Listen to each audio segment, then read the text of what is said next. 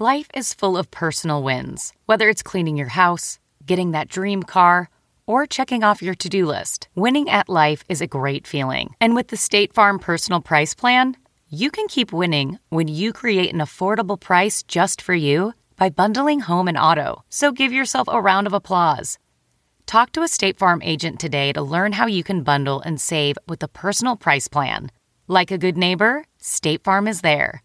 Prices are based on rating plans that vary by state. Coverage options are selected by the customer. Availability, amount of discounts and savings, and eligibility vary by state. Since 2013, Bombas has donated over 100 million socks, underwear, and T-shirts to those facing homelessness.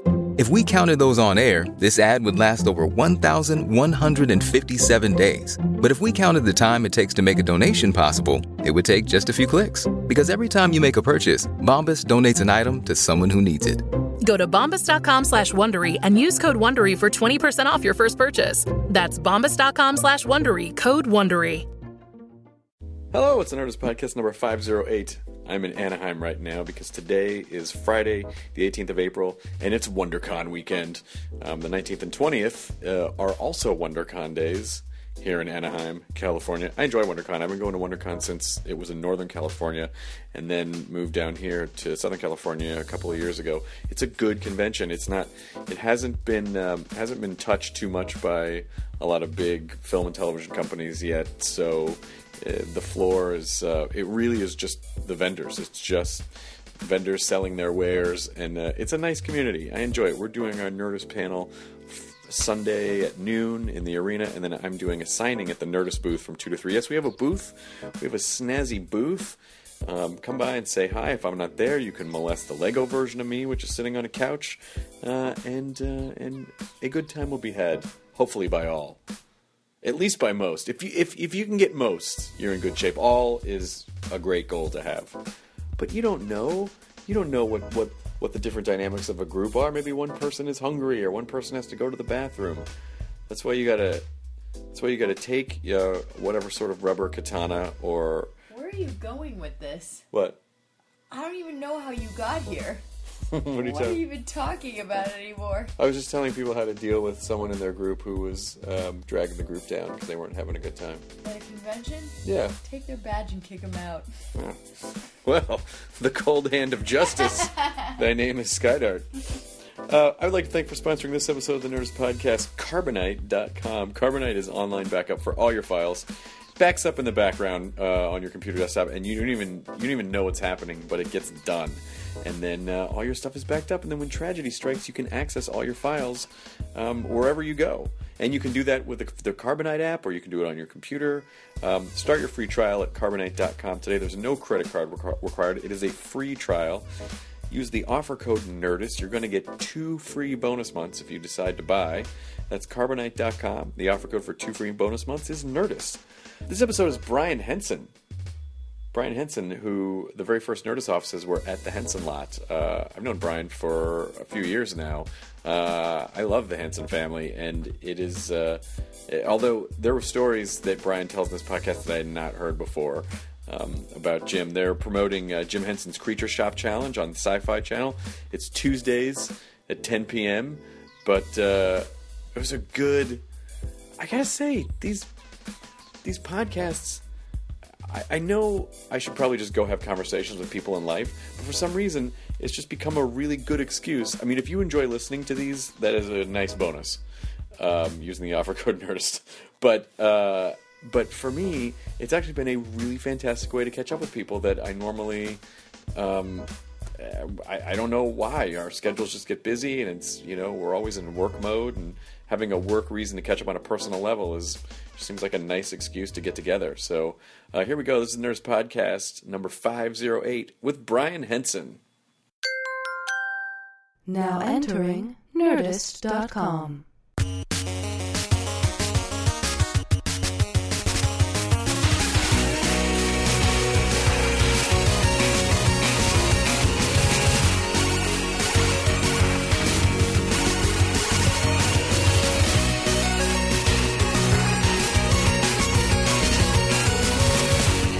I sent a picture of a dog with a finger in the mouth, and And so she's in Boston right now. So she's sending me the same picture with her friend. I mean, almost identical. The dog's amazing.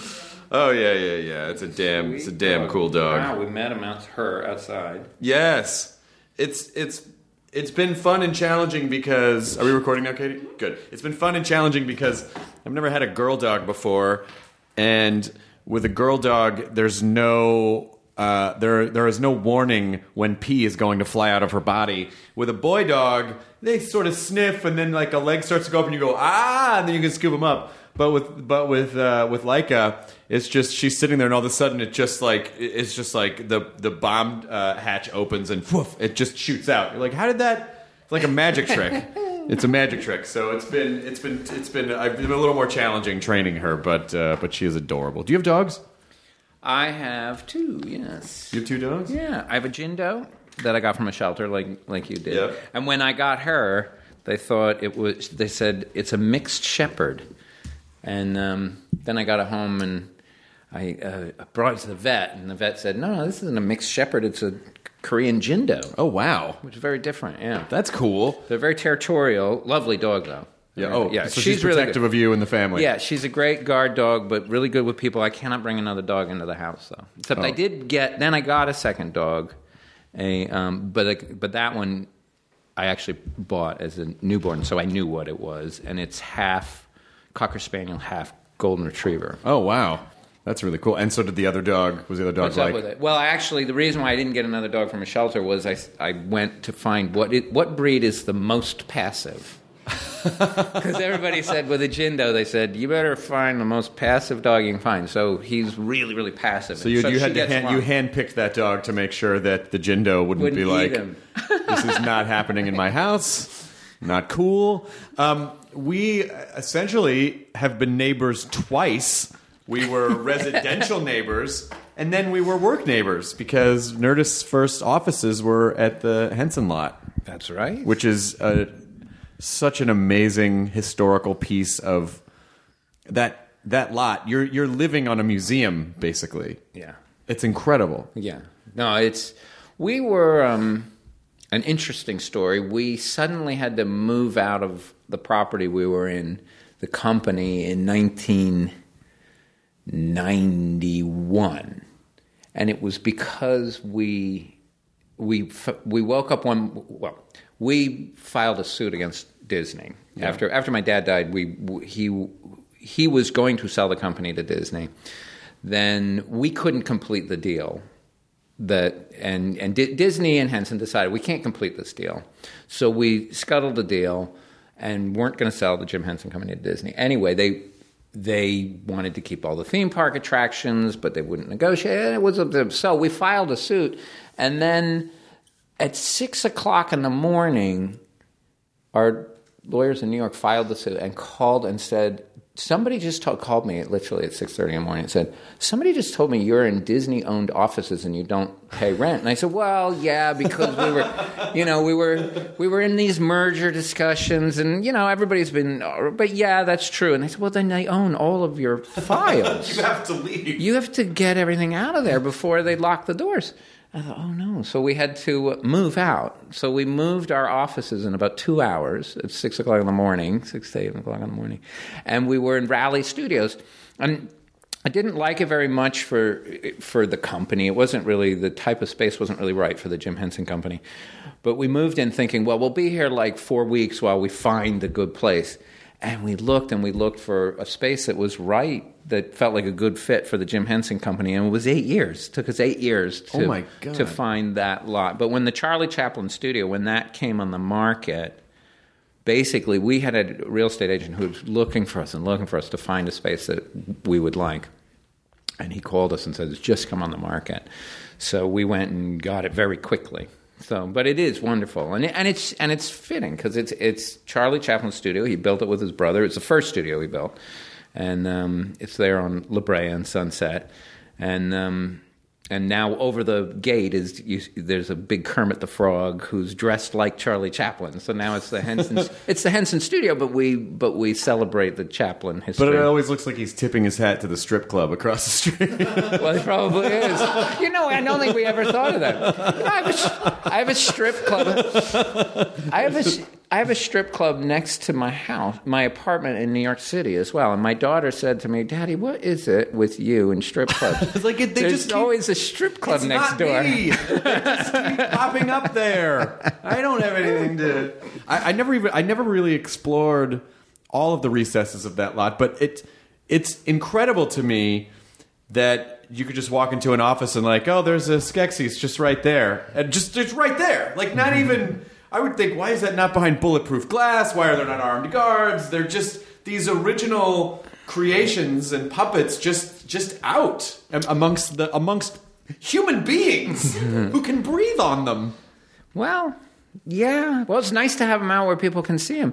The truth is, after one of those big movies or Farscape, stuff like that, we can fill a warehouse with all the creatures and the set pieces that you'd think, oh, they're all fantastic. You should keep them forever. But the truth is, we have to get rid of a lot of stuff that you'd think, oh, you can't get rid of that. But after the company's been around 50 years, it's amazing how much stuff there is. So it's really great when we can put stuff. All right, so I'll take a Skeksis and I'll take a Rolf. No, I know, but that's the problem. We can't really give it away.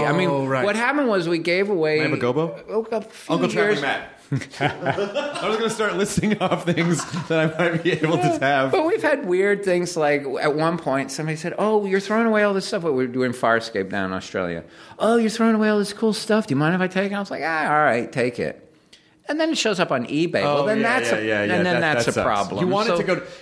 Well, that's the thing about collectibles is that it's why it's hard for me to. I don't like to throw things away, but I know that if I can give something to someone who will value it and not try to make a buck off it, then that to me is like, oh well, that's where that thing belongs. It belongs in a museum. It belongs with people who will take care of it and treasure it. And actually, though, talking about museums, we did recently. It was my mother really was pushing hard for it and figured it all out really before she died. And she died a year ago. And but now a lot of the original Muppets are at Smithsonian, and that was something that she really spearheaded. The original Kermit's at Smithsonian, the originals, all the Sam and Friends puppets, which was the first show that they were doing when my dad was 19. Are at the Smithsonian, as well as Ernie and Bert, a few others, and then a big, substantial collection of puppets will be at the Atlanta Puppetry Center for Puppetry Arts. Thank you, the Atlanta Center for Puppetry Arts, and they're working on their facility, so you can't really view a lot of it right now. And then the Museum of Moving Image in New York and Queens has a lot of the collection of puppets as well. So she recognized this stuff is going to, if it just stays in storage, that's not right. So she really wanted to make sure that's really things cool. ended up in good places. And I'm really happy with that now. And how did they survive? Like, because I saw at the Lucas Archives, I saw what I think was the original Yoda, and he was not looking too good. Yeah. It was just falling. It was like, well, it's the puppets. Mickey Rooney. Like, that didn't end up well. This poor little puppet was just like, well, shredded. Dust. They go to the puppets last a long time. The ones that are made of fabric and ping pong balls and stuff like that. About the only thing that gets really old on a Muppet is certain types of rubber cement get brittle. And that can be a problem. But that's relatively easy to repair. The what we call the realistic puppets, the creatures for Dark Crystal and Labyrinth and all that, the skins on those are molded foam latex. And in order you inject the liquid foam into the mold, and then it sets into this lovely flexible foam that's like skin, and then you can paint it, and that's the foam latex skins that we started doing at Dark Crystal. The problem is the chemical that you need to put in the foam latex to make it set when it's in the mold also is going to eventually disintegrate the foam. Sure. So you have to rinse it. You rinse it as well as you can, and then and then you dry it out and you paint it. But depending on how well you rinsed it, the foam skin is going to last anywhere from 15 years to 25 years. But literally, one day you can open up the box and there's a creature, and then a month later you can open up the box and there's dust. Because it literally disintegrates from the inside out. So the last thing to disintegrate is the painted finish, and so the skins just come apart, unfortunately. So it's so natural. It's kind of poetic. It is. Well, it kind of is. It's like the foam latex, those kind of more realistic puppets actually have a lifespan. That's kind of cool. This is sort of like cherish these while you can kind of a thing. I mean, I the strangest thing for me was the first time that I ever worked with any of the Henson puppets was when we did the Ben Folds video. I'd never actually worked with any of them, and when we produced the Ben Folds video, and then, you know, it's when you see them, just when you see the puppets on the, you know, just like waiting to be activated, they just look like puppets. But the second the hands go in, they come to life. It's the strangest. I've never. I mean, I meet famous people sometimes, Brian, but there's no experience to me like the first time that Fraggle looked at me, or the first time like Swedish Chef. We shot something like a Swedish Chef, and the first time they look at you, and you're just like, it just hits you on this insane level. Are you immune to that at this point, or does it still have an effect? Well, it's been what I always grew up with. It was always what my dad was doing. I have a completely different relationship with puppetry than probably most people do. I would imagine. Because to me, my dad was a very hardworking guy, and he was always clearly a very hardworking guy as far back as I remember. So it was important. You know, the puppets were important with my dad. And to me as a kid, I didn't have a sort of light feeling about the puppets. To me, they were important, and it was cool and interesting and hard work, and it required rehearsing through the night. My father would rehearse for, all night long and not go to bed, and then get in the car and then go to the studio and to shoot something.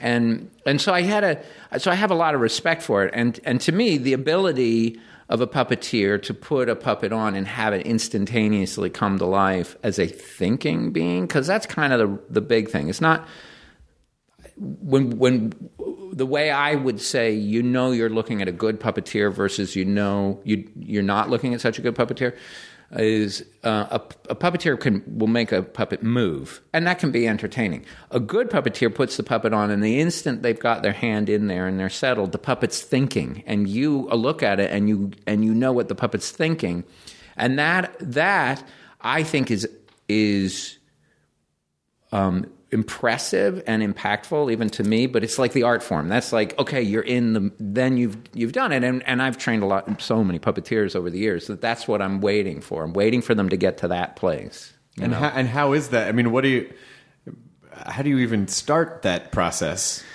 Well, it's for us, it's an interesting process, and the training of puppeteers. What it was historically in the company was we would train in the technique of puppetry, which is how to work a puppet utilizing a monitor that shows you what the camera is seeing. Don't look at the puppet, look at the monitor so you see what the audience is seeing. Don't and lip sync convincingly, move the mouth when the voice is, keep it in sync, make sure it's standing straight, that it has weight. When it's walking, make sure it steps like it has legs. All of these are like tricks to make it look more and more convincingly alive, or move convincingly alive. The thing about puppets is you want them to not look alive with the Muppets. Right. And puppets. When we do the creatures like Dark Crystal and Labyrinth, we wanted them to look like they were alive. But with the puppets, you don't want them to look alive. That's part of the magic. It's clearly inanimate until it's performed, and then it's an illusion of life that is very entertaining and stimulating. But we would teach the puppeteers the technique of puppetry, the technique of puppetry, the technique of puppetry, and then we would hope that they had that instinct of performance that would make them good performers in terms of character development and acting ability. And we would train 20 puppeteers for everyone who could do it. And so we trained hundreds and hundreds of puppeteers to keep one out of 20. And nowadays what we do, which has been really successful for the last 6 or 7 years, and you've seen our Puppet Up show. Oh, yeah, it's great. So, Puppet Up is now the way we train puppeteers. So they're trained they train as puppeteers for the technique of puppetry, and they train in improv comedy. Yeah. Because improv comedy is all about developing a character without right, very, very quickly. It's not the actor's technique of developing a character where you build the character from the ground up, and it can take you 3 or 4 weeks to do it in a confident way. With improvising, you need to do a convincing level of character development almost instantaneously. And so we train in both improv and puppetry simultaneously, and that gives us a much higher hit ratio. We basically anybody who gets all the way through it is a good puppeteer. Anybody who makes it to company level in the Puppet Up troupe. Now, Puppet Up was really interesting because the first time I saw it, it was years ago. And I saw it at the Avalon or whatever it's called. Is it still the Avalon? I think it's still called the Avalon, the one on Vine. Yeah, the one on Vine, and it was unbelievable. Patrick Bristow was kind of directing it, and there were a bunch of great improvisers but it was also, the show was filthy, which was, I loved, but I was like, oh my God, I didn't know, it was interesting to see this section of the kind of the Henson Alternative brand, which was a little more adult humor. And so was there ever any resistance from people like, how dare you say the F-bomb on stage? Or because it was hilarious, but. Well, the interesting thing is, we didn't necessarily intend that. What had happened was, I think it was around 2003, 2004, I felt like the puppeteers had sort of tried to make the whole process a little bit too formulaic, and it was losing the spark that it used to have with my dad and Frank Oz and stuff like that. And the writers didn't know how to write in that spark, and the performers were only doing what the writers were writing, and it was just getting tough to make it funny anymore. So I wanted to just create a whole new tone of comedy for puppets, like my dad created the Muppet tone of comedy in the world of variety shows and Carol Burnett and those kind of shows. And then he created the Muppet Show. We needed something that was funny for now. And so I called Patrick Bristow and said, do you think you can – I think I've got to find this tone of comedy from the performers. I can't just keep looking to writers to come up with what's funny for puppets. It's got to happen in an organic way. So he said, geez, I don't know if that'll work because that's really weird. It was a really weird idea to do improv comedy with puppets. But we tried it, and it was working really, really well. And it wasn't necessarily going to be blue. It's just, that was, when you're improvising, it's just very funny to not censor yourself as a comedian and just let it come out. And we try to keep the show classy. We're not shock comedy. No, not at all. Not at all. But also, a lot of what happens in these types of improvised games are the audience kind of directs where they want it to go. Yeah.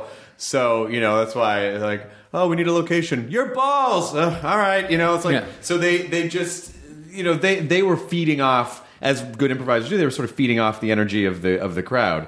It was fantastic. I saw the show a bunch of times. Yeah. No, it was, and you get really, the audience says, but then we try to make it classy. Yeah. Try to, but you have to try to do what the audience is asking you, but make it classy. I remember one was, the suggestion from the audience was, tell us a really bad location for a date. No, I'm not doing that one. I'm doing one that's even worse. So the suggestion we were asking for is, tell us a really terrible location for a date. And the suggestion was a certain California governor's anus. Sure, of course. That was the suggestion. That would be a really bad place for a date. Yes, and so Patrick just said, okay, and over to the performers. And so lights up, and it's a guy and a girl puppet standing there, and the guy just goes, wow, who would have known there was a private bowling alley here? And that was it. It was like huge applause, end the scene. It's like, what else can you do? What else can you do? So, we said, but the show does get dirty. But the truth is, when I was a kid, and anybody who watched the Muppets being performed, Frank and my dad had really naughty sense of humor. They and that's what they were doing. What we do with Puppet Up on stage in front of an audience is what my dad and Richard Hunt and Jerry Nelson and Frank Oz were doing before the director called action and after the director called cut, was precisely that. And in fact, that's the way the characters were developed. Miss Piggy and Kermit's relationship is developed in an uncensored way, but then written in a censored way. Fozzie's insecurities are developed in an uncensored way, but then written in a censored way. And you can sense that. And, when you watch the early Muppets, you can sense there's a naughtiness that's underneath it, a pretty sophisticated adult naughtiness in those characters that are presenting themselves. That's always why the Muppets felt kind of edgier, or edgy is a bad word, cooler and weirder and a little more irreverent than Walt Disney characters, right? There is a naughtiness that's underneath there. So you were asking, did the audience had people pushed back and said, "How could you do this?" I certainly thought that would happen. And when we went out and started doing shows, I thought, this is really dodgy for us to be doing this under the Jim Henson name. And oddly enough, I don't think I've ever had a review that got upset. And when we went to New York, because after we were playing with the show, developing the show for a couple of years, I opened it off Broadway in New York and left it there for about 4 months to develop it into a bigger, more substantial show, which is the Puppet Up that now, when people go out and see Puppet Up, that's the show that they're seeing. And I remember saying to all the performers, look, now we're no longer going to comedy festivals where people are expecting it to be dirty. Now we're going to be in a theater off Broadway. And, expect the reviews that say Jim Henson would be rolling in his grave. And not only did we not get that response, there was one Muppet critic who loved my father so much and loved everything he did so much that anything we have done since, he hates. And I'm not going to say his name. But he's well known. Hates everything that I did. Vicious, ruthless in his opinions of my work. And, you can't win. What are you going to do? He comes and sees the show. I find out afterwards. Somebody afterwards said, so-and-so was in the audience. I was like, oh, great, here we go. And now we'll get the review. And he said it was fantastic. Nothing really continued in the legacy of Jim Henson like this. That's so great. Because it really does capture that original Henson energy that had to be censored in the 50s and 60s. Everything was censored. But if it was in a time where you didn't have to be censored, like today, this is kind of probably closer to the voice that you would have heard out of my dad. Yeah, I mean, it definitely is. It's something about these adorable little objects with adult themes and adult problems and adult issues that... it's they were more human than even a lot of human characters that were on television in a weird sort of way, which you're allowed to do with animation and puppetry. There's a level of separation that I think people will allow, that if they were real people, they go, this is too real or it's too gritty. But if they're puppets, like, oh, it's sort of like South Park. Like, oh, no, but they're animated. So it's, like so many more things are acceptable because there's this layer of separation between reality and... No, I think that's right. When you're an actor and you go on stage, the audience is still going to make all the assumptions that they do of people all the time. I mean, when you walk around and you see somebody on the street, your brain is doing making an enormous set of assumptions by analyzing that person. You're looking at the way they're dressed, the color of their skin, how clean they look, what their hairstyle is, and how they move, what their rhythm feels. And you're making all sorts of assumptions. And as soon as and that already has put you in too intimate a relationship with them. So even with an actor on stage, you already have an intimacy. You've already made a ton of assumptions. And therefore, if they start to try to portray a bigoted character for comedic sake, but also to make a point, you may take offense at it because you're already in too intimate a relationship with them. Yeah. Whereas with a puppet or an animated character, your brain can't do any of that stuff. So instead, even as an adult, you're going to watch a puppet or an animated character with your mind fully open, because you can't, your brain wasn't able to do all of that categorizing that it normally does. And because of that, then the puppet or the animated character can start doing material that goes into all sorts of places that you would find offensive if actors were doing it, because you are open. You can stay open to watch it run its course. Obviously, if you do a piece on prejudice or something like that, and it's a comedic sketch that could be offensive and stays offensive and then ends and it's still offensive, then you will have offended the audience. Right. But if you start in a place that could be offensive, but you resolve out, you watch that character get its comeuppance, you're able to tell the rest of the story. The audience really appreciates it, and in such a way that you can't really do with actors. Because they're willing to see where it's going to go, or they'll go because they can't. They're not already mad at that guy. Right. Wait, I'm not done. We're on the same side. Please stop throwing things. Oh God.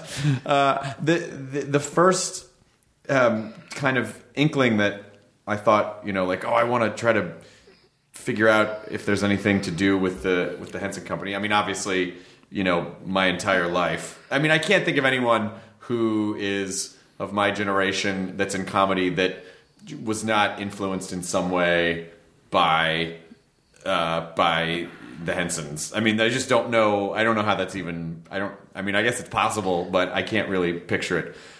When I went and saw at the what is now Cinefamily, there was this. I guess maybe it was a weekly Henson retrospective of all these old films that I had never seen before, of the original pitch of the Muppet Show and these. Oh, was this Craig's piece? Yeah, right, yeah. Oh my God! It wasn't. This stuff wasn't all over the YouTubes yet, so I just hadn't seen. But that one, it was the one pitch where they're basically describing what the Muppet Show could be. There's like a news reporter, and he calls out all the executives from that network and said, and the people who greenlight this project will be hailed as geniuses, and they'll make all the money in the world by selling ads, by selling kitchen cleaning fluids, and things that you don't need but you're going to buy because the show rates so well. No, it's so funny because there wasn't really a show. It was just this one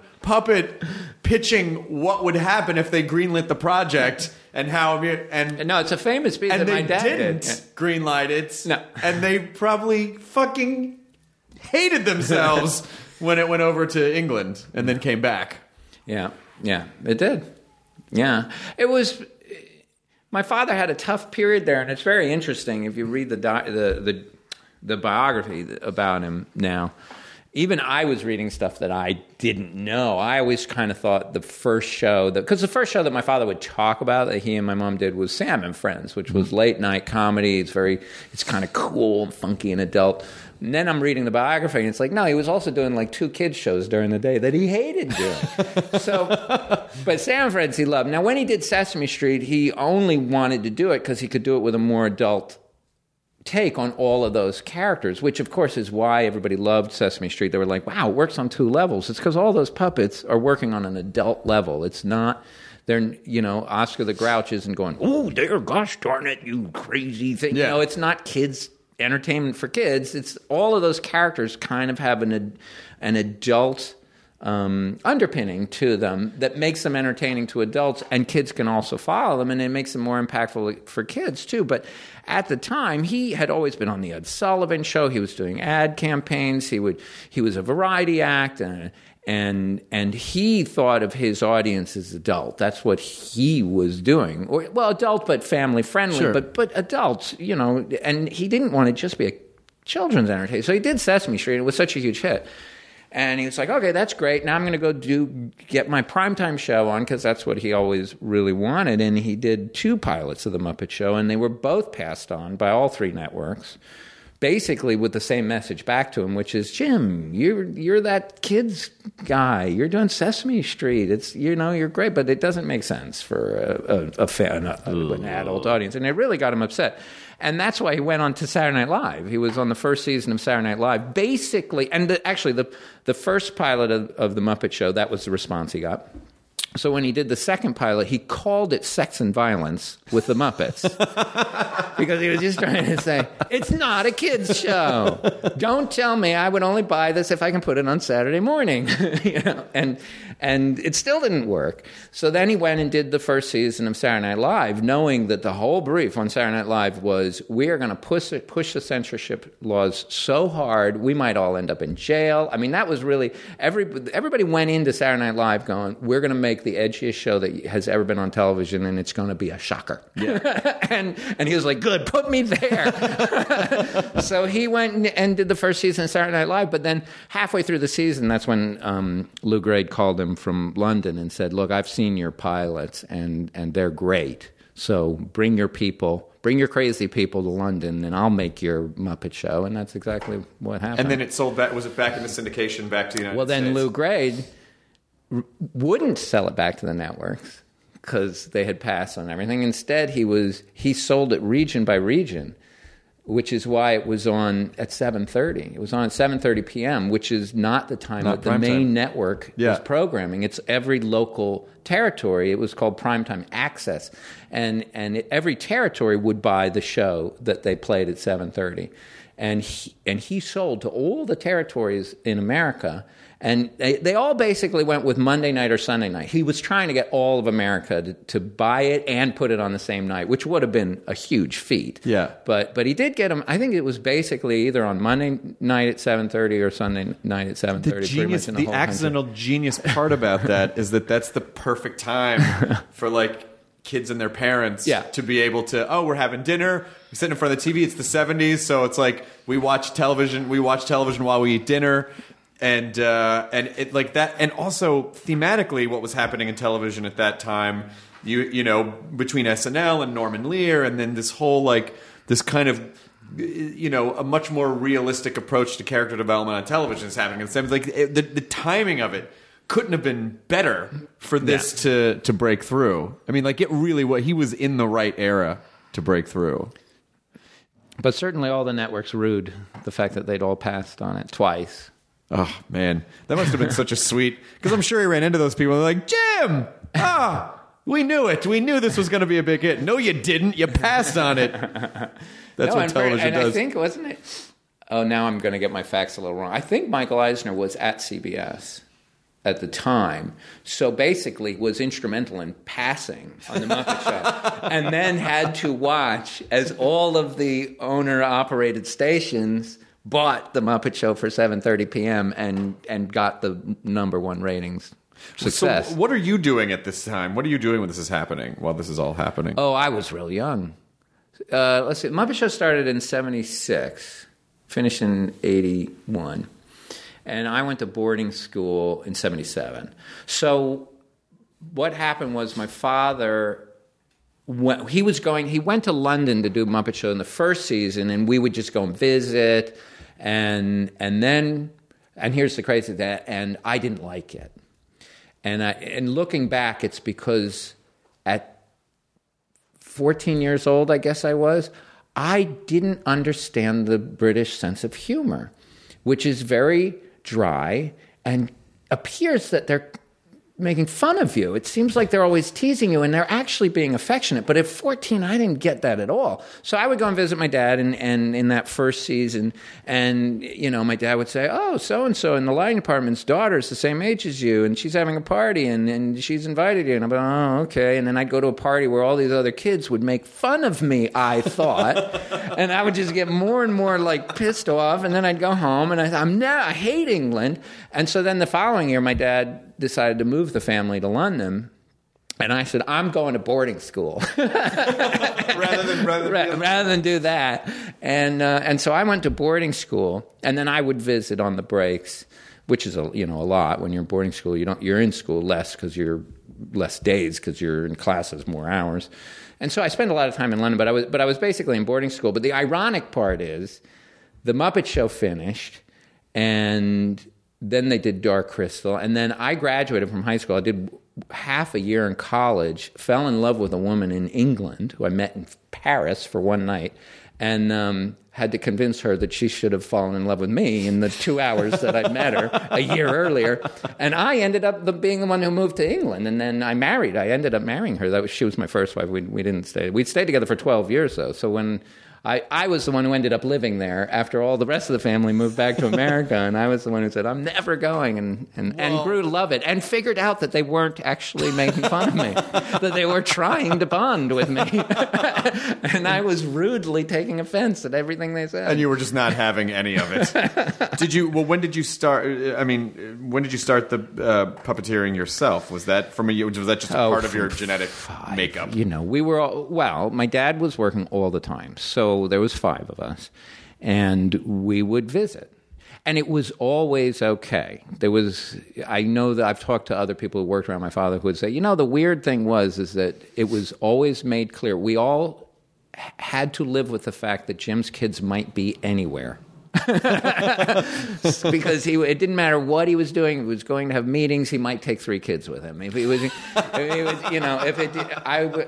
One time he was very mad at me because he and Frank had a meeting with Jackie Onassis, and I was, we were waiting in her office, and so I sat way back in the corner which of course was inappropriate. My dad shouldn't have been bringing me to meet while he's meeting with Jackie Onassis, but he did because he just brought kids with him all the time. And I just sat back in the corner, and they had their, she came in, and then they stood up, and they shook her hand, and then they had the meeting. And afterwards, it was like the one time my father was so angry at me, and I said, what? And he said, you stand up. Jackie Onassis walks in the room, you stand up. And I was like, well, what? I'm sorry, Dad. I was trying to sit in the corner and not be noticed. And he was like, you stand up. So every time, so now I always stand up for women. Absolutely, I always stand up when women come into the room. And then, now I'm married to Mia Sarah, and who I've also now been with a very long time, and we have kids, and we're very, very happy. She takes offense when men open a door for her and let her walk through ahead of them. She's convinced they just want to look at her butt. She's convinced of it. So it's like she's hit me right on a raw spot, because it's like my dad would have gotten so mad. You're if I don't allowed, open though. The door but you're for allowed. You're married. You're allowed. That's okay. Like, just go through the door. Just go through the door. You can hold it open behind you. I'm shutting my eyes. I'm going to open the door. Go through. Hold it behind you, and I'll get it. I'm shutting my eyes. I mean, I didn't. It wasn't. I found out that you lived in my neighborhood because I recognized her first. Because obviously Ferris Bueller was like that movie. I was the perfect age for that movie. Yeah, you would have. I was the perfect age for Ferris Bueller. You fell in love with my wife. Absolutely. But I also fell in love with Ferris Bueller, and I also we've had this long-standing.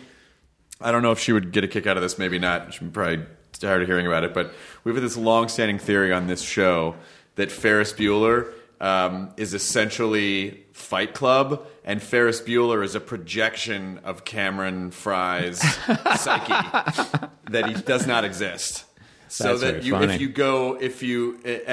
and Mia would be the Helena Bonham Carter character. So if it's really the whole movie takes place essentially as in Cameron's bedroom. They've never left the bedroom. Cameron's head. He never left the bedroom. Yeah, and he goes back, and like when he goes back and he sees the guy at the restaurant, and he was like, "Oh, was someone just here saying to be Abe Froman? Yeah, that was you. What?" and then it's like all of the walls of his reality come crumbling down. So that's my theory about that movie.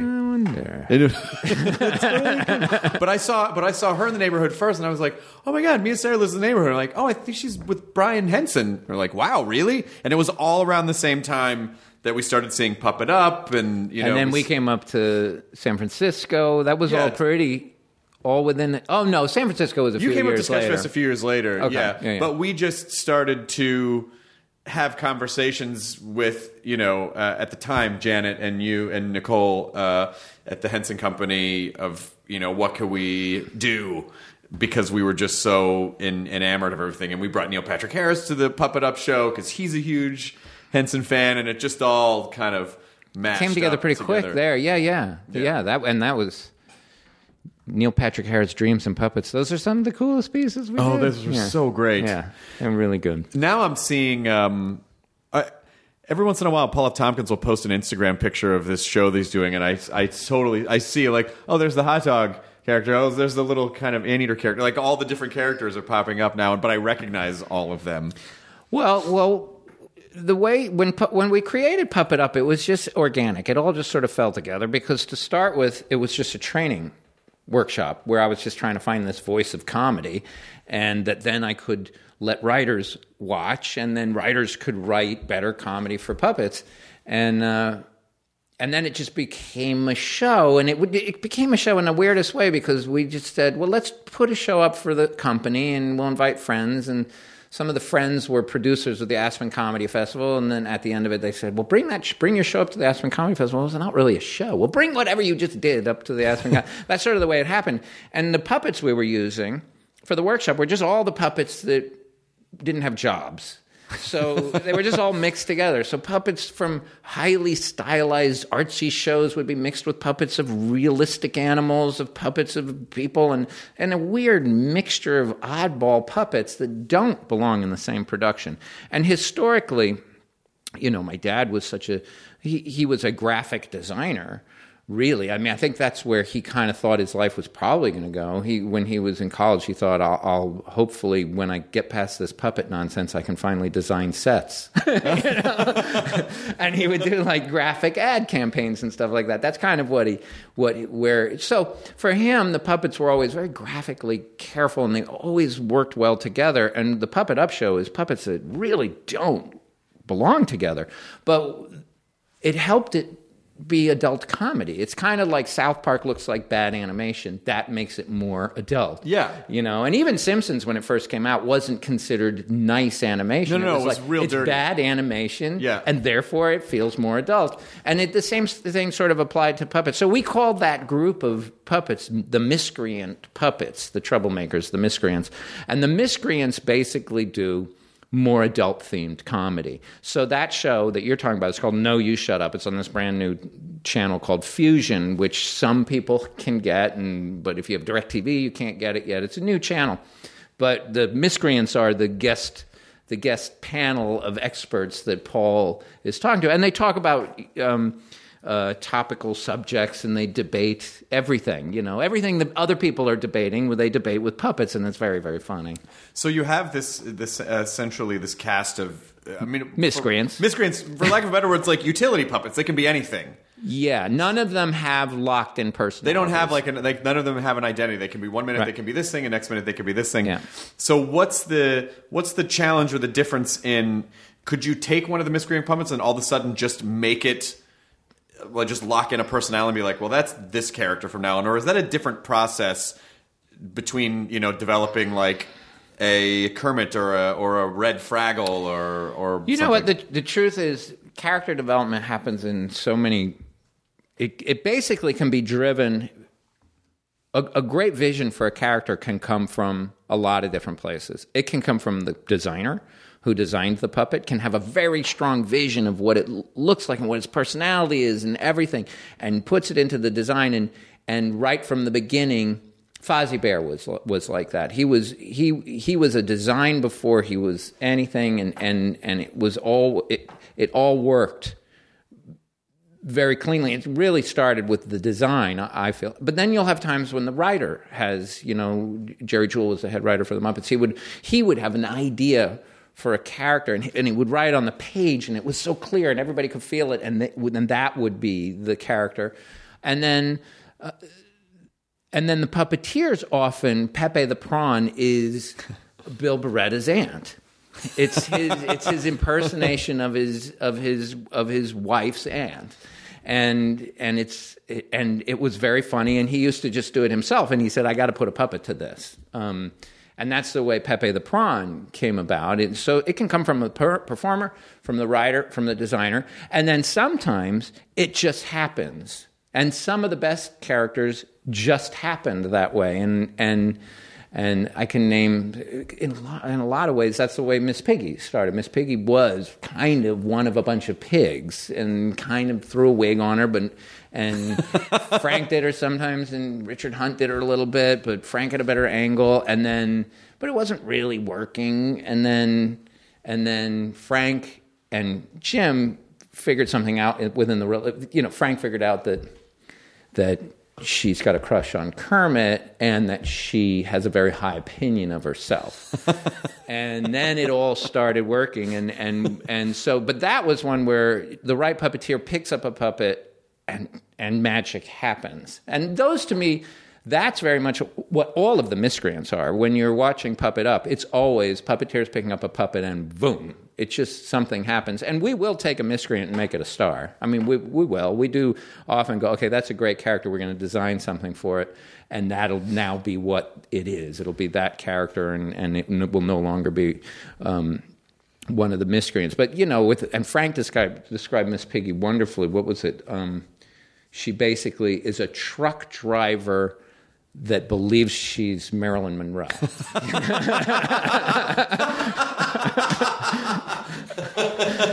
Which is where you get her turn every once in a while. You need someone to take care of the situation. Yeah, when she starts growling, the truck driver comes out. And then the hair goes back in place. And it's I remember because on an early episode of this podcast, we basically assembled a Muppet episode where we had a handful of the performers, and they all called in, and then we just conducted interviews, and then we just sort of weaved it all together. And some of the stuff that we didn't use was amazing, because it was sort of like what you were saying before about it's just to the edge of what it's a little dirty, but then you just shave a little bit of that off, and then it becomes okay. Mm-hmm. But talking to Dave Gels about, he was doing Gonzo, and I was like, "So what is it that you like about a chicken?" And he just goes, "Oh God, I don't know. I mean, you ever just look with their leg, where it goes all the way up, and just connects right to the end. It starts getting really creepy, and I'm thinking it's amazing. And then afterwards, the official Muppet folks were like, maybe don't put that part in there, because it was so it was so in detail, right where the leg just connects to the underside. I mean, how could you not be in love with that? I mean, he was so true. It was so human, for lack of a better word. It was so true, and it totally made sense. I mean, it was like, oh yeah, this is the inside of Gonzo's head. This is what he really thinks about this thing. Well, Gonzo is very twisted. Yeah, he's got very deep-rooted perversions. Well, he has to. His very first act was going on stage and eating tires. Yes. And he also, because Paul Williams was on the podcast a couple months ago, and he was talking about Gonzo's this in the universe of the Muppets, he's this kind of fish out of water. You don't really know what he is, and he's you think maybe he's from somewhere else, and it's the whole I'm going to go back there someday and all that stuff. And so he's a character that I always identified somewhere between Fozzie and Gonzo, because Fozzie being a comedian, and then Gonzo just being sort of this lovable outcast that you feel like, there's probably a dark side under there. There's probably some dark stuff under there. No, he's the quintessential misfit. Yeah, he really is. But so lovable, but at the same time, you're like, I'm not really anything. No. Oh, yeah, but he's very odd.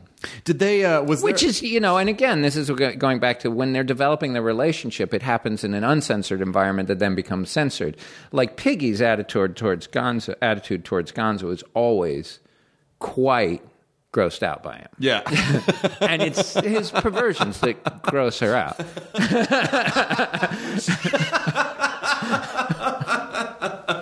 She just knows that there's something about him that's not. She just doesn't want to be alone in the same room. It's just weird. It's just odd. I don't want to be near your thoughts.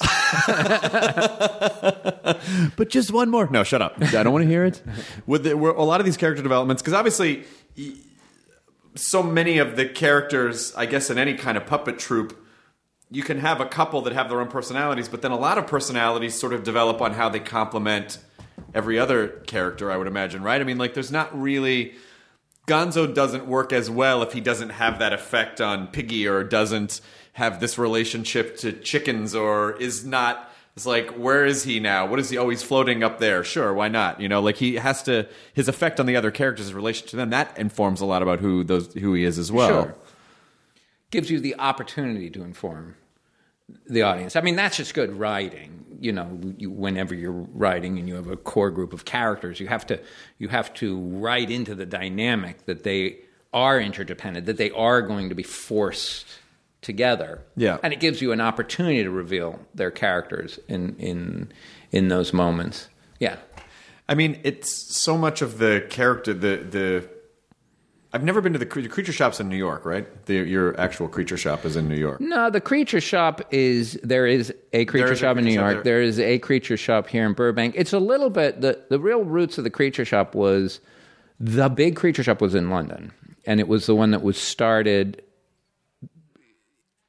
not formally for Dark Crystal. Right. And then after Dark Crystal, it formally became the creature shop. And it was the London creature shop that got very big at one point and was in Hampstead and Camden, and at times had 200 or 300 people working in it. That was our big creature shop. And at that time, the New York shop was called the Muppet Workshop. So we had two shops, and specifically the Muppets were made in New York at the Muppet Workshop. The creatures, animatronics, and more visual effecty creatures were made in the creature shop in London. Then we opened up a creature shop in L.A. to service the L.A. industry without not needing to do it all the way from London. And that became the satellite shop for the London shop. And then the problem with the British industry in general is it just has these awful peaks and troughs. And the industry goes completely dry for a number of years. And then it booms, and then it goes completely.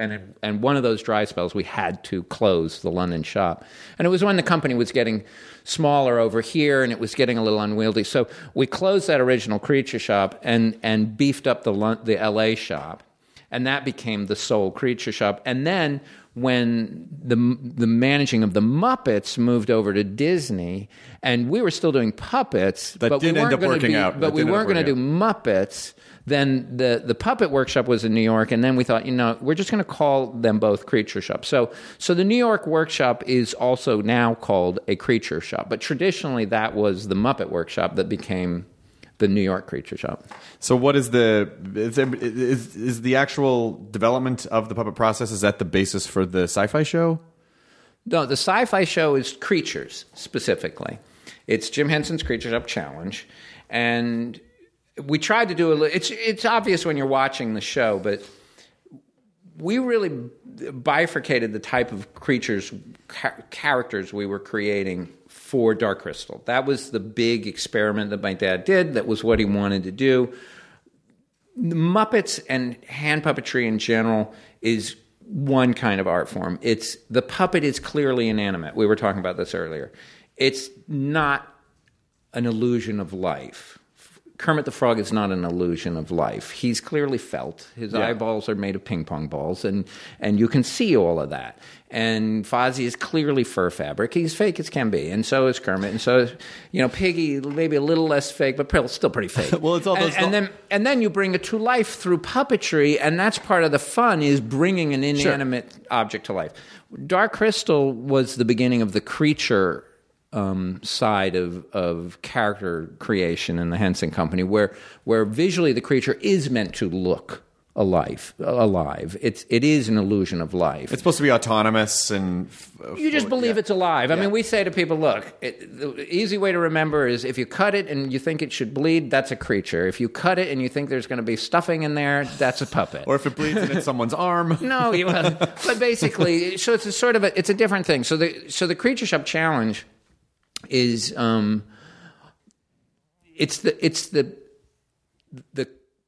the designers in that are creature designers. They're not building puppets, because that's a different art form where the puppet is deliberately inanimate until you bring it to life with a puppeteer. With the creatures, you're still going to bring them to life with a puppeteer, but what you're trying to design is something that actually looks like it is alive. Yeah. It has history. It's if it's an old creature, you can see that it's old. You can see it from the way it looks and the way it's designed and the way it's finished.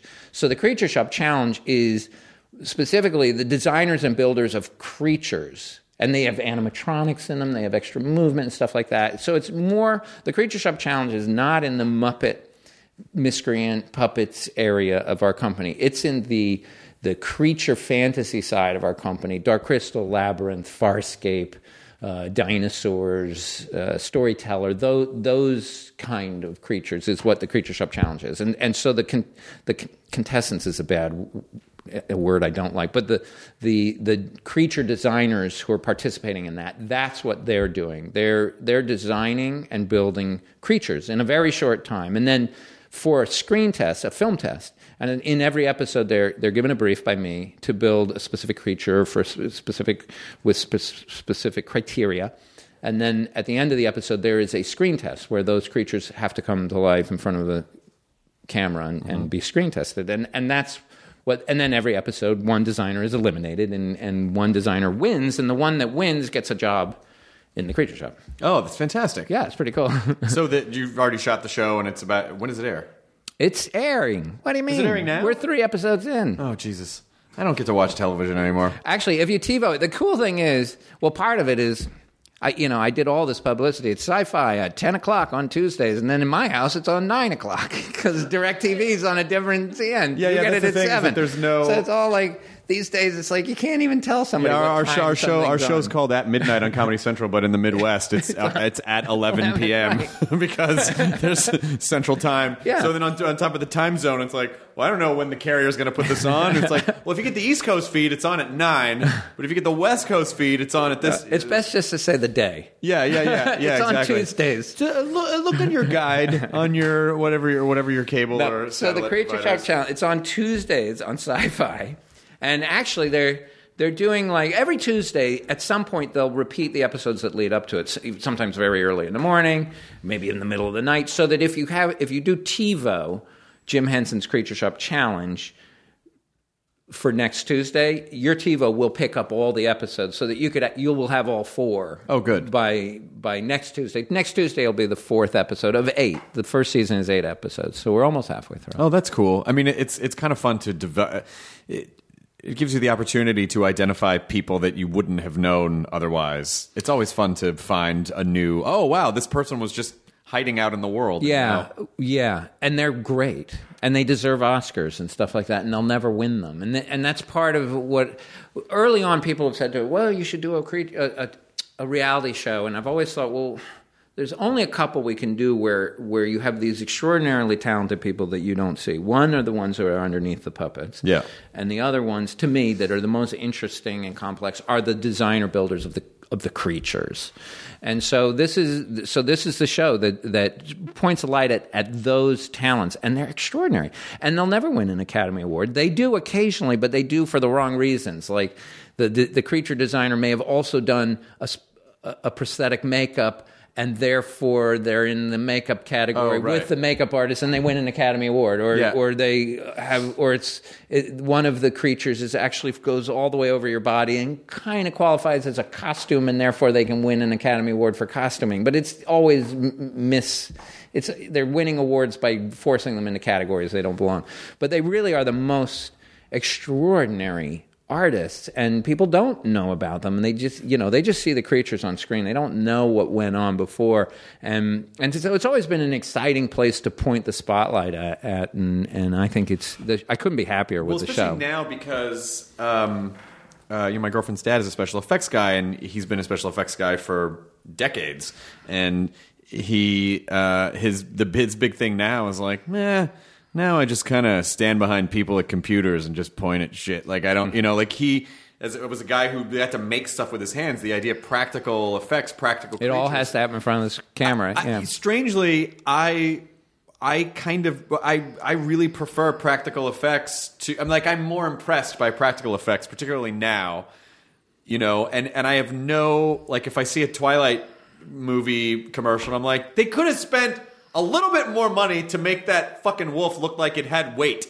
I get really upset about that, and I just think I would love to see more practical creatures and practical effects in film. Well, I think what we'll see is more of a mix. There's clearly some very cool strengths to practical creatures, and to me, we always say in our company, we protect the performance of the characters, so that we are a performance-based company as opposed to an animation-based company or something like that. And when you really put a creature in an environment, particularly if it's speaking, you're protecting the potential for spontaneity in a scene.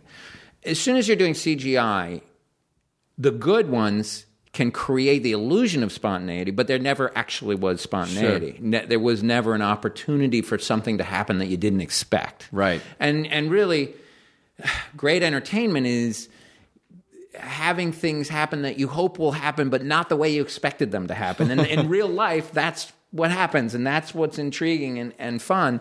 And when you're in a performance art form, things will happen in the way that you can have put four performers together, and no matter how in sync they are, things will happen in a way that none of the four of them expected, and that's part of what's fun. And the great thing about doing creatures practically is you are protecting that spontaneity. You do get that it really happened. There really was chemistry in the moment. It was real, and it was captured by the camera. And as soon as you do it all in CGI, you have to impersonate spontaneity. But there's also real weaknesses, obviously, with animatronics. It's hard to make them speak as convincingly because you have to get all that mouth working perfectly in front of the camera. It's hard to make them have the expressions quite with the same level of subtlety because, again, all those motors have to work in front of camera. Hard to get them to walk around. There's a lot of things that are hard to do with the practical ones. I think what we'll see, I thought what Spike Jonze did with us with Where the Wild Things Are was really spot on good idea, which was do the wild things as animatronics and then enhance the hell out of them with CGI so that you get the spontaneity of we captured it in the moment in front of a camera and we've edited it, but then we made everything perfect in the computer so that all the expressions and the speaking and all that we were able to perfect with CGI. But the effect of Where the Wild Things Are is you really do feel like they were really there because they really were there. Yeah. So you do the walkarounds for the macro effects, and then the micro stuff is all just when you need those expressions to be incredibly subtle and the lip sync to be perfect because you're in a close up, then absolutely use the computer. Use the CGI. Is it true that this is probably maybe Jonah Ray told me this. Is it true that your dad did not want to subtitle anything in Dark Crystal and just have like the Skeksis just like rah, rah, rah, rah, rah, rah, like rah. No, it wasn't. Gosh, now I don't remember. Was there subtitling? No, it was not in English, and it was not subtitled. It was not subtitled. I thought they didn't they subtitle the movie? No, I mean, no. The story is Yes, I'll tell the story. I was there. No, it was the only characters. Gelfling, the language of Gelfling was meant to be English. Yeah. So anybody talking to a Gelfling who could speak Gelfling would be speaking English. So Jen and Kira spoke English because they're Gelflings. Some of the pod people could speak in Gelfling because they'd learn it, so they would speak English occasionally. Aughra could speak Gelfling because she was so ancient and wise and could speak every language. So she could speak Gelfling, but nobody else could. Oh, and I think the mystic at the beginning that was Jen's master was speaking English to Jen because he was speaking Gelfling for his benefit. Right. But everything else was in made-up languages. The Skeksis weren't... No, they didn't subtitle, but they did speak some English. Like there was And then what happened was he tested the movie in front of the Universal executives, and they just hated the fact that they were speaking in languages they didn't understand. So, no, my dad had to go back and dub in English for everything. Everyone was speaking English in the end, but it was not intended to be that way. Do you think... did you sense that would he have just gone in a more experimental direction? I mean, it feels like if you're trying to push the boundaries of like, oh, I want to try to develop new territory and break new ground, does it just seem like that he would have just tried to do more and more experimental things forever? Or do you feel like he would have come back around and been like, oh, I like doing kid stuff, maybe? I don't think he ever particularly liked doing kid stuff, if you know what I mean. I mean, not that he appreciated kid stuff, and he loved Sesame Street, but he didn't want to keep doing kid stuff. And Fraggle Rock he developed as a kid's show, knowing it's a kid's show, and as active as he wasn't very active in Fraggle Rock. I mean, he'd come in direct episodes, and he loved it and he appreciated it, but really it was Jerry Jewell and Michael Frith were really making Well, yeah, because I know you had said that he didn't like doing kid stuff, but I wonder sometimes when people get older, they're like, maybe I'll just go back and do stuff for the kids. No, I don't think so. I think he was going to keep doing Muppets, but he had done 3 Muppet movies. When he did... Labyrinth, that was after the 3rd Muppet movie, which was after Dark Crystal. He wouldn't so much experiment and then drop something. He would do it until he thought he was doing it the best he could, and then he would drop it. Like Muppet Show, he canceled after 5 seasons. Everybody thought he was insane because it was the most popular show in the world, and then just at the end, Dallas got ahead, which is insane. It's like, I feel really good about the world. The Muppet Show's the #1 show in the world. Now Dallas is. Now I don't feel so good about the world anymore. But he canceled it right at the top of its success, but because he thought now it was as good as it was going to be. He thought, okay, the Muppet Show is as good as it. That's good. That's great. That's what I wanted it to be. I don't want to keep making it. I don't know if I can do better. So that's when he stopped making the Muppet Show. And I think when he did Dark Crystal, he felt like this is still, I still want to go in this direction. So when he made Labyrinth, he was trying to address some of the criticism of Dark Crystal. Dark Crystal was very somber and dramatic, and the humorous. There were humorous elements in it, as there is in any life experience, but it wasn't as funny as the audience would want it to be. So when he went back to do Labyrinth, he was basically responding to 2 criticisms. One was, we're not sure we want to see a movie that's all creatures. So he put in David Bowie and Jennifer Connelly into Labyrinth, and he had a couple people. So he was a little bit back to the dynamic of Muppet Show, but in a creature fantasy reality.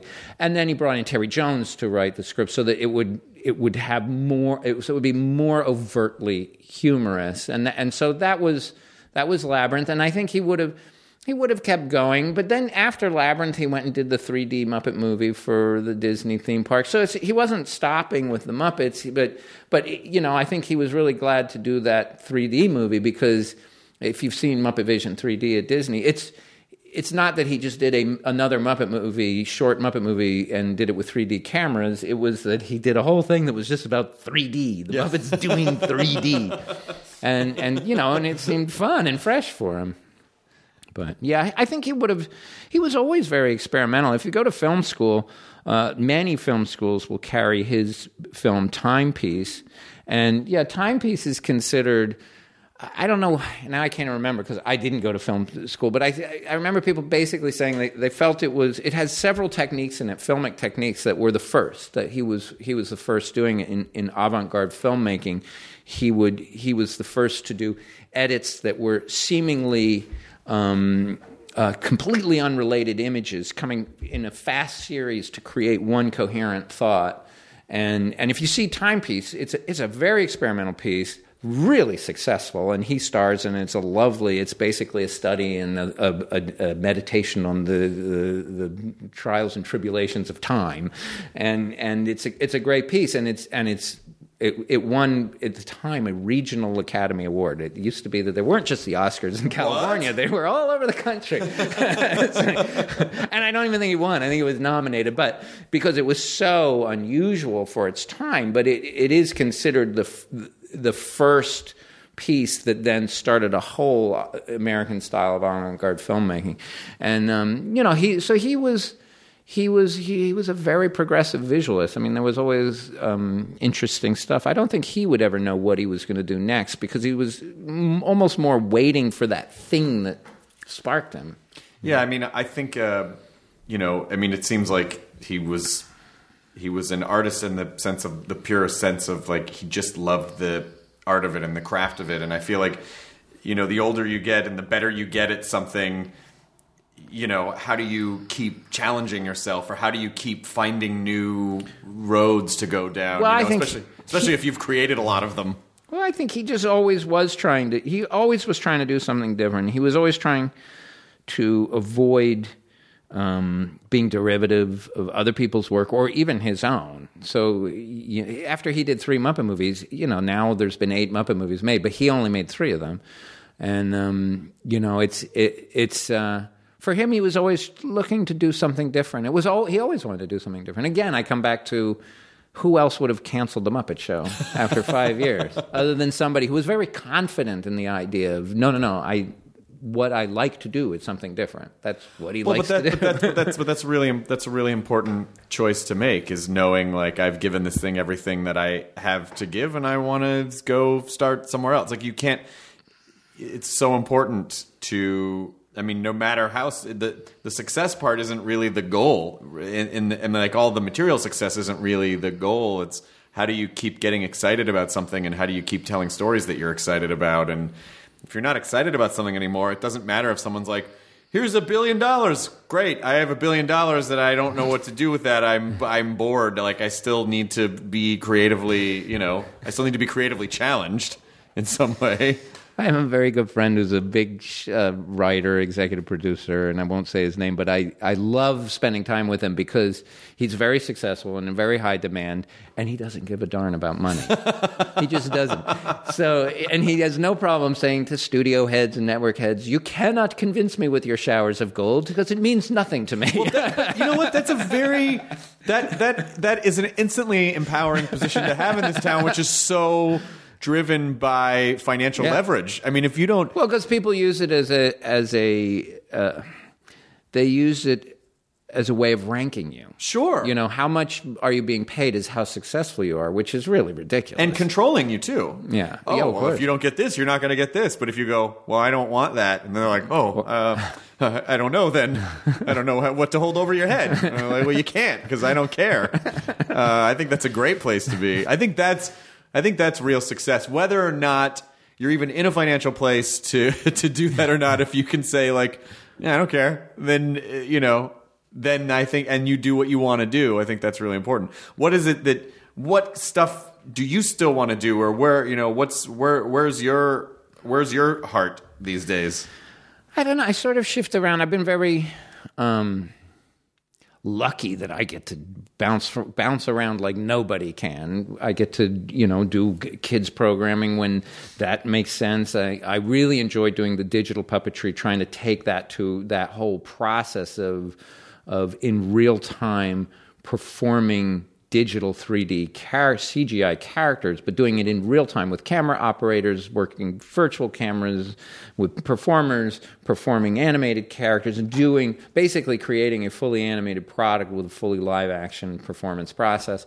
That was super exciting to me, and getting to where we made Sid the Science Kid that went on PBS, that's really great. And I still want to do more with that. I want to take that technique to feature film level. I would like to slow down. It's really impressive. We were making 2 half-hour episodes of animation a week. Oh, wow. Who else can say that? It then goes through a post-production process that makes it take a little longer, but the production process, a week for 2 episodes.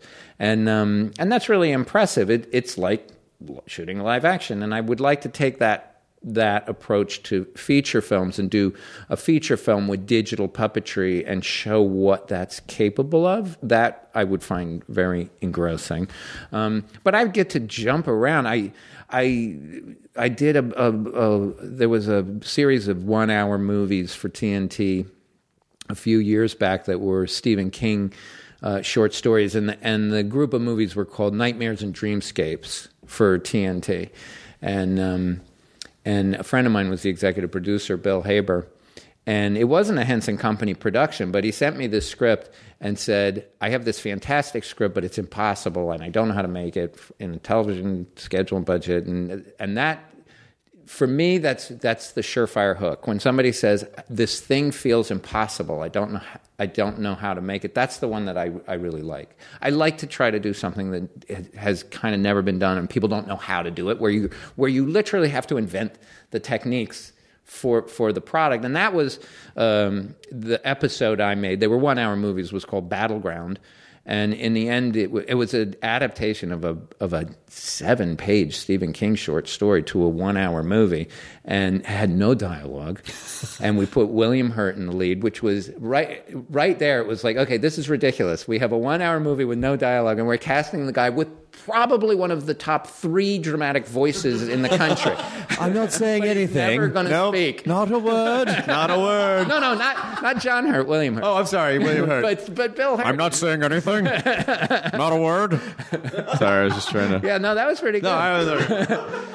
But and then what came out was it was a really extraordinary piece. But it's horror. It was, for me, it was like, oh, when do I get to do horror? It was suspense horror. It's like he's a hitman and he goes and he kills the owner of a toy factory, and then he goes home and a box of toy soldiers show up, and then they come to life and they hunt him down in his apartment. Oh, that sounds awesome.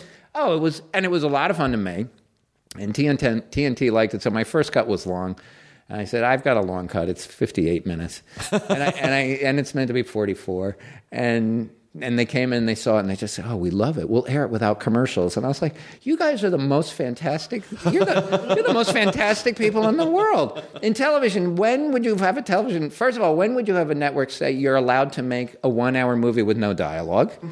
And then after they spent all that money, they go, we're going to air it without selling commercials. It just doesn't happen. They also had me. I had to also do a 44-minute cut, but for them to sell around the world. But they aired it on TNT with no commercials.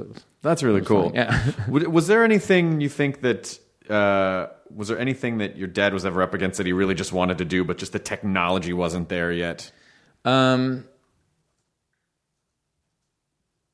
sure. And I can't even really if he was, let's see, what are some of the things he would have done? He would have done like the large dinosaur shows and stuff like that are on stage, like the great How to Train Your Dragon live show. That kind of thing would have been great, because he was very interested in doing theatrical spectaculars, but there wasn't technology that was around that would enable him to do it as spectacularly as he would have wanted. Yeah. One thing I think we would have seen if he had lived is you probably would have seen the most amazing theater show where it would have been character driven with, the sides of the stage, literally the breaking off from the stage and walking out into the theater. And he would have done something on a scale that nobody has ever thought would be possible, but while he was still alive, there weren't the techniques to drive those big characters and creatures. I just got chills. Hearing about like pieces of a stage breaking off and coming to life, like, because that kind of immersive. It hadn't occurred to me. I mean, I'm an idiot, because of course puppetry evolved from a live experience. And so much of what we see is like, oh, it's on television or it's in film. But of course he would have wanted to go back to the theater and blow up on a massive scale, what was a much more intimate art form. That'd have been such an amazing idea. Yeah. And I know, who knows what else he would have done. I do know when I was a kid, and it was just sitting in our playroom, literally, which is kind of scary, but he was also very into nightclubs. The idea of them. when I guess I was so little, but he had this idea for a nightclub that was like being inside an amoeba, and with the floor was polarized shapes, and he had designed this floor with these polarized panels so that it was all changing shape and moving like and 20 years later people did start doing stuff like that, but for a long time I can't remember what he called it, Celia or something. He had this idea of doing a nightclub, an evening nightclub where the whole room was alive and living, and that's really and he cool. had it designed in miniature. And he couldn't get anybody to get behind. I thought you were going to say, so we turned the playroom into this weird puppet nightclub. No, I think unfortunately his beautiful model, I think, eventually came home with G.I. Joes on it.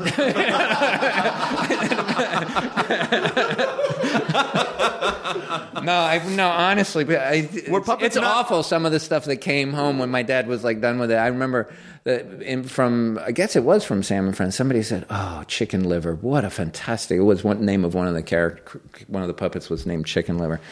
That was such a fantastic puppet. I wish I knew what happened to that. And I go, yeah. I remember my brother and I playing with that in the sandbox, outside in the rain. That's Chicken Liver's gone.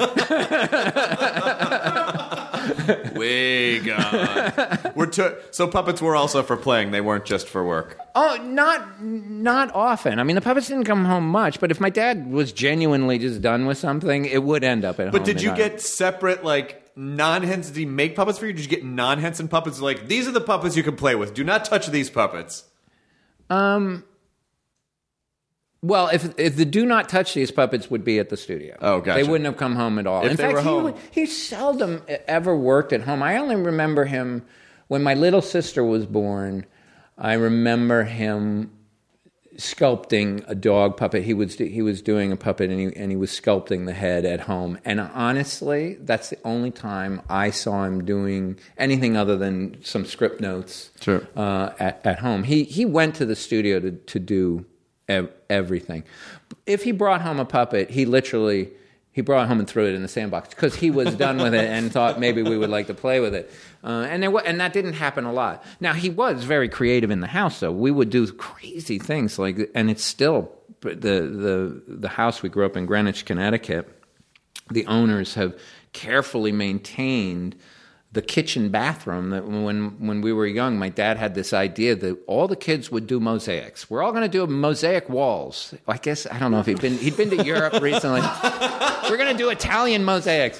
So there's a bathroom in Greenwich, Connecticut, where each kid did a section of these little fancy mosaics. It's pretty impressive. And I went back recently and asked if I could come in and see the bathroom, and there it was, still there. And the kitchen was all the cabinets my dad made and painted all special, and they protected all of it. So he at home he still did a lot of craftsmanship, and he built the most beautiful doll houses for my sisters, my two older sisters. He built one for each of them that he built at home in the work. So he had a workshop at home, a pretty thorough one, but he used all that to make us toys. And I had a great rubber band gun. I remember that he made.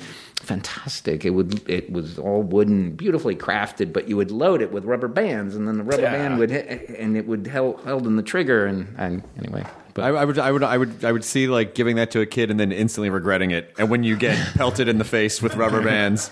No, that's right. Well, actually, my dad was actually the type who really didn't appreciate getting shot in the face with a rubber band. In fact, it wouldn't have even occurred to me to ever do that. That would be definitely crossing the line.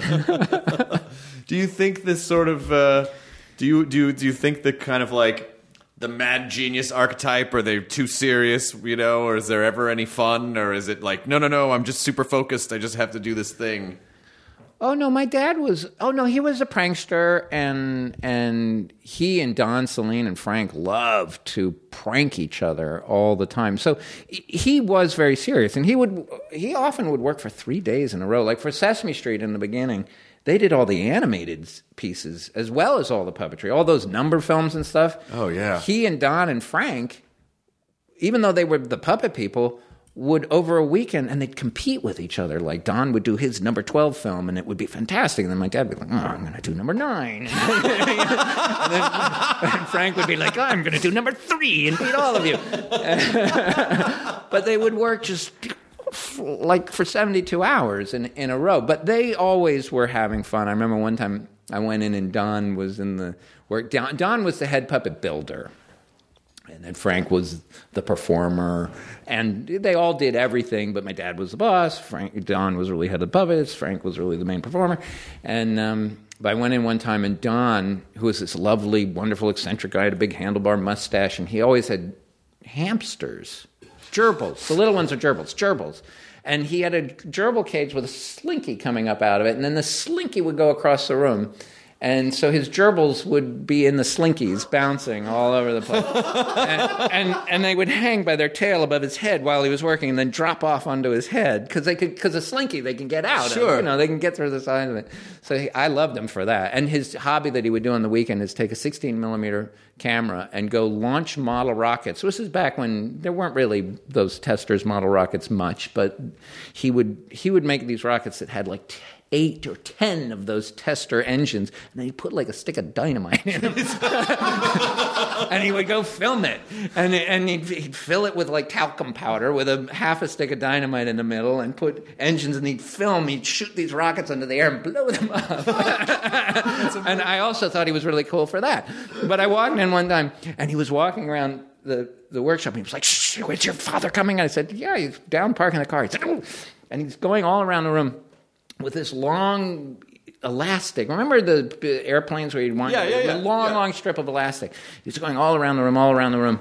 And then he goes back to his table where he's building, and he stood, where he builds puppets, he stood, and he put this fluffy thing under his shoe, and he said, "Okay, shh, stay over there. And then my dad comes into the room, and my dad walks into the workshop, and Don just lifts up his foot, and this little creature that he'd made goes zipping all over the room because he stretched and made my father just jump through his skin.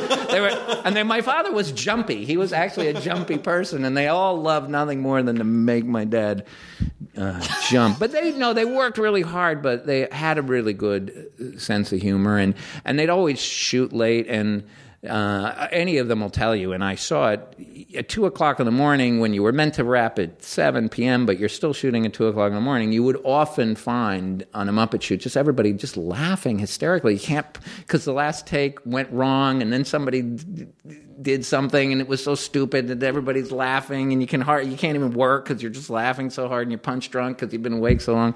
And honestly, I think that he worked very hard, but he loved to really play and enjoy it. He was a very funny guy. And is there ever? It feels like there should be a biopic or something, right? Or does that never? Do you think that? Well, there was the Muppet Man script that was the. What do they call the blacklist? It was a star on the blacklist a few years ago, and we've been trying to develop that, and it is a really cool idea. I don't know the script that was written was actually a lot of fun, but my mother read it and she said. And I said, "So, Mom, what do you think?" And she was like, "Oh, it's fantastic. I'm a star." Of course, none of this is true. I love it. They've made me a star. But actually, that's probably some of it was true. It was based kind of, sort of on truth, but there was an awful lot of invention. So we're trying to make it a little bit more realistic. But the Jim Henson biography that's out now, it's not authorized by us, but it is accurate. There's a lot of good stuff in that. I mean, when people want to learn about Jim Henson, you get the biography that's out now is pretty doggone thorough. Oh, okay, good.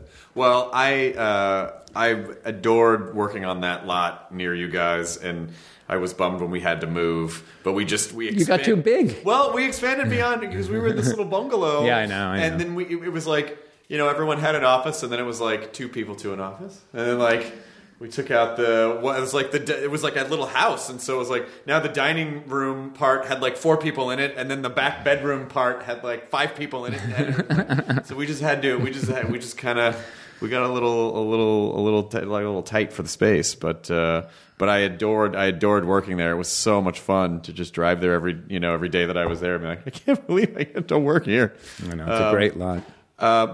So Jim Henson's Creature Challenge is on SyFy now, Tuesdays at 10, you said. Maybe. Not in my house, but that's what I've been telling everyone. They told me to tell everyone Tuesdays at 10, but not in my house. It's Tuesdays at 9 in my house. Yeah, sometime Tuesday evening. But if you haven't watched the first one, just TiVo it, because what'll happen is next Tuesday, actually they've already told me that on Sunday they're going to play them all again in the morning. And that's kind of what SyFy does is, as it's picking up momentum, they'll keep sort of doing marathons so that you can grab it either on your TiVo or you can catch up on it. Let people catch up. Yeah. Excellent. Well, it's really, really, really great talking to you, and I hope that we can catch up off mic and like have lunch or something. All right. I love your dog. Oh, she's the best. She's gorgeous. She's peeing on something somewhere. She doesn't. She's very Muppety. I mean, like she's very fluffy and and the one blue eye. She's got the one blue eye and has no awareness that her teeth are essentially like tiny needles. That when if you're sitting on the couch and she'll start licking your foot or whatever, and then all of a sudden you're just like, God damn it! She just doesn't know. She just doesn't know. The relationship to her and Chloe's other dog, Diego, she's already bigger than. He's like a miniature deer. He's a little chihuahua. And she just, he'll just be sitting there and just the meaty part of his leg is open, like right where a dog's leg looks like a chicken leg. And she just right on that meaty part of his leg with those needle teeth. And it's, he hates the shit out of her. He was not pleased. It was sort of like your situation where he was a totally cool dog, and then then when you realize so she's going to occupy this space, then it was like I've never seen him get vicious, but he just that's how they establish their dominance. Yep. Well, it was my pleasure to come. I've had a fun time. Yo, good man. Really good to see you. We'll catch up. Please, I'd love to. Enjoy your burrito, everyone. The end. Katie. Now leaving Nerdist.com. Enjoy your burrito.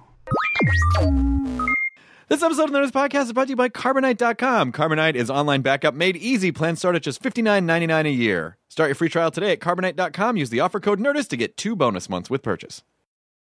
Behind every successful business is a story, and some of them might surprise you. Like how Chobani's first yogurt factory was discovered on a piece of junk mail, or how the founder of the multi-million-dollar cosmetics brand Drunk Elephant was told by everyone, including her own mother, that the name sounded like a dive bar. I'm Guy Raz, and on my show How I Built This, I talk to founders behind the world's biggest companies and brands to learn the real stories of how they built them. In each episode, you'll hear entrepreneurs share moments of doubt and failure and talk about how they were able to overcome them on their way to the top. How I Built This is like a masterclass in innovation and creativity, a how-to guide for navigating life's challenges from the people who've done it all. Follow How I Built This on the Wondery app or wherever you get your podcasts. You can listen to How I Built This early and ad-free right now on Wondery Plus.